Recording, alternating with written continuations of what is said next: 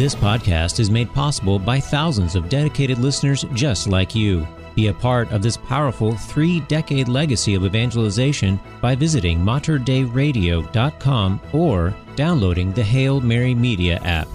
And thank you for joining us on the bridge between your faith and everyday life. Welcome to Sunday Commentary, a weekly program designed to break open the Sunday Scripture readings. Join us as we listen to God's Word and seek to grow in our love and understanding for the good news in our lives. And now, Sunday Commentary with Kevin Doran and Carla Wehrman.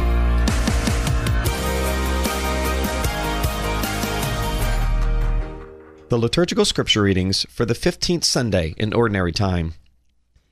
A reading from the book of Deuteronomy. Moses said to the people, "If only you would heed the voice of the Lord your God and keep his commandments and statutes that are written in this book of the law, when you return to the Lord your God with all your heart and all your soul. For this command that I enjoin on you today is not too mysterious and remote for you. It is not up in the sky that you should say, 'Who will go up in the sky and get it for us, and tell us of it, that we may carry it out?' Nor is it across the sea that you should say, 'Who will cross the sea and get it for us, and tell us of it, that we may carry it out?' No, it is something very near to you, already in your mouths and in your hearts. You only have to carry it out." The word of the Lord. Thanks be to God. The responsorial psalm. Turn to the Lord in your need, and you will live. Turn to the Lord in your need, and you will live. I pray to you, O Lord, for the time of your favor, O God. In your great kindness, answer me with your constant help. Answer me, O Lord, for bounteous is your kindness. In your great mercy, turn toward me. Turn to the Lord in your need, and you will live. I am afflicted and in pain. Let your saving help, O God, protect me. I will praise the name of God in song, and I will glorify him with thanksgiving. Turn to the Lord in your need, and you will live. See, you lowly ones, and be glad.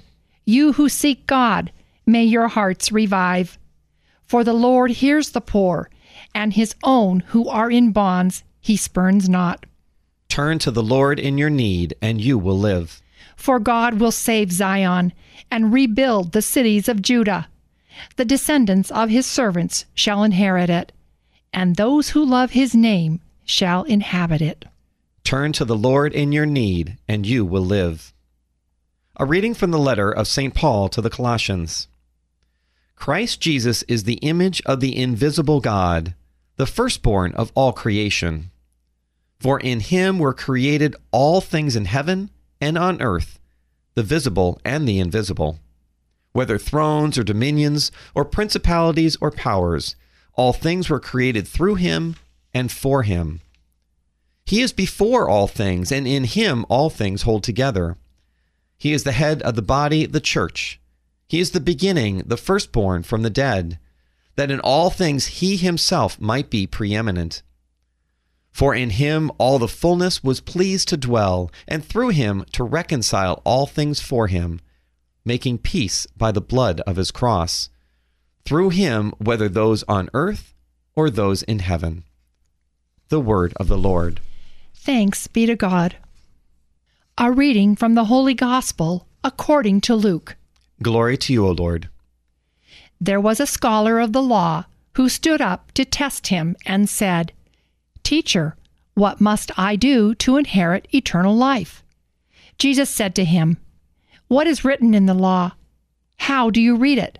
He said in reply, "You shall love the Lord your God with all your heart, with all your being, with all your strength, and with all your mind, and your neighbor as yourself." He replied to him, "You have answered correctly. Do this, and you will live." But because he wished to justify himself, he said to Jesus, "And who is my neighbor?" Jesus replied, "A man fell victim to robbers as he went down from Jerusalem to Jericho. They stripped and beat him, and went off, leaving him half dead. A priest happened to be going down that road, but when he saw him, he passed by the opposite side. Likewise, a Levite came to the place, and when he saw him, he passed by on the opposite side. But a Samaritan traveler who came upon him was moved with compassion at the sight. He approached the victim, poured oil and wine over his wounds, and bandaged them. Then he lifted him up on his own animal, took him to an inn, and cared for him. The next day he took out 2 silver coins and gave them to the innkeeper with the instruction, "Take care of him. If you spend more than what I have given you, I shall repay you on my way back." Which of these 3, in your opinion, was neighbor to the robber's victim? He answered, "The one who treated him with mercy." Jesus said to him, "Go and do likewise." The Gospel of the Lord. Praise to you, Lord Jesus Christ. Carla, on this 15th Sunday in Ordinary Time, we are enjoying the middle of July. Hopefully everyone is enjoying some summertime and some family time. But again, we don't want you to take a vacation from us. So please continue to listen to us however you can. And let's dig into some of these readings. So we have a theme today I got was basically the idea that you need to decide how you're going to live. We see that in the first reading about how the truth is already in our mouths and our hearts. We just have to carry it out. Of course, we see in the gospel that we need to love our Lord with all of our heart and all of our strength and all our mind and all our soul. And so this is what we're going to start off with is Deuteronomy chapter 30. Now, just a quick background. So this is the end of Moses' time as leader. And chapter 30 discusses the conditions for the restoration and the glory of Israel. And then in chapter 31 is when Joshua becomes Moses' successor. Right. And Moses does have some beautiful words for the people. And it's really kind of very simple what it is he's saying. Those who love God will keep his commandments. And even though it's a very simple truth, it doesn't mean it's an easy one. Moses makes some exaggerations, about, going up to the sky or across the sea. But he does that in order to make a point that even though keeping God's commandment isn't easy, it's not impossible either. Moses said this about the law of God. It is something very near to you, already in your mouths and in your hearts. You only have to carry it out. But of course, we don't always do what we should do. Sin will always be a problem, even for the very best Christians. And this doesn't come as any surprise to God.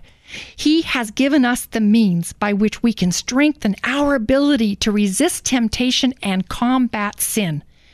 During his time on earth, Jesus instituted the sacrament of reconciliation. He gave us his promise that through the sacrament, we can be freed from sin and be restored to a life of grace. It's a pity how few Catholics take advantage of that great gift. Sadly, this is a sign of bad formation or lax conscience or both.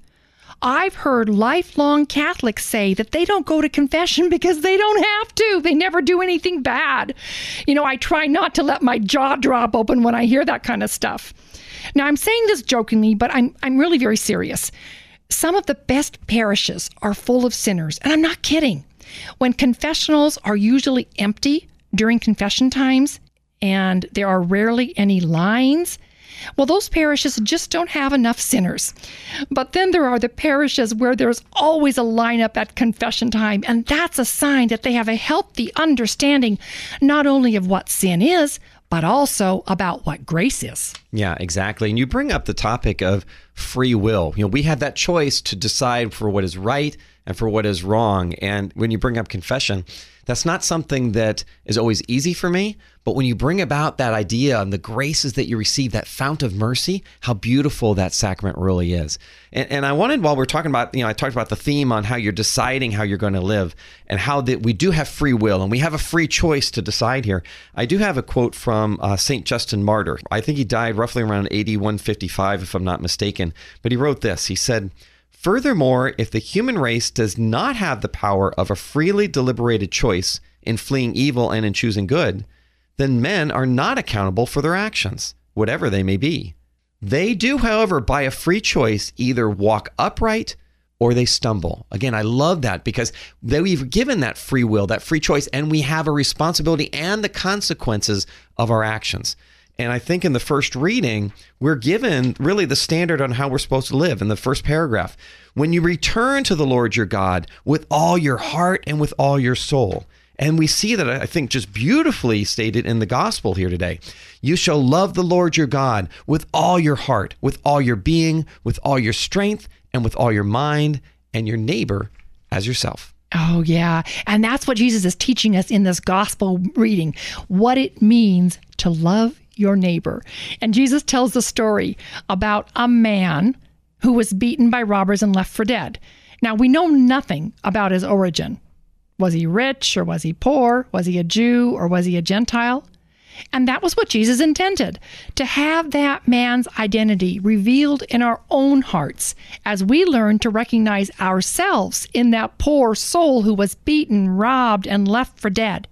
After all, that's what mortal sin does to us. And most of us have experienced mortal sin, which has robbed us of a relationship with God and has left us gravely wounded, in need of God's healing touch to restore our spiritual life. In this story, Jesus depicts himself in the role of the Good Samaritan. It's Jesus that binds up our wounds caused by sin, and it's Jesus who paid the price for our redemption. And we can't overlook the role of the innkeeper. Now, in this story, the Good Samaritan gave the innkeeper 2 silver coins to cover the cost of caring for that beaten man. And the Good Samaritan promised the innkeeper that he would return to repay the innkeeper if it turned out that he spent more than he'd been given on the care of the wounded man. At times in our lives, we're going to be that beaten man, suffering the effects of mortal sin and needing the grace of God to heal us. And at other times, we'll be the innkeeper, using what Jesus has already given us to care for others. And wouldn't it be great if we could find a way to spend more than God has given us as we care for our neighbor? Imagine what kind of a payback that would be. When Christ ends in this gospel today, which of these 3, in your opinion, was neighbor to the robber's victim? And then the scholar answered, the one who treated him with mercy. And Jesus said to him, go and do likewise. This is what loving your neighbor looks like. This is the new standard of holiness that Christ calls us to. And with that holiness and with that love, we're called to love and mercy. Now, I want to make a distinction here again that we're not called to embrace all forms of behavior as moral, but we are all called to love. And the church, in its wisdom, does call all to holiness. Amen. You've been listening to Sunday Commentary with Kevin Doran and Carla Wehrman, produced at the studios of Mater Dei Radio. For more information about this show, go to materdeiradio.com. That's MATERDEI radio.com.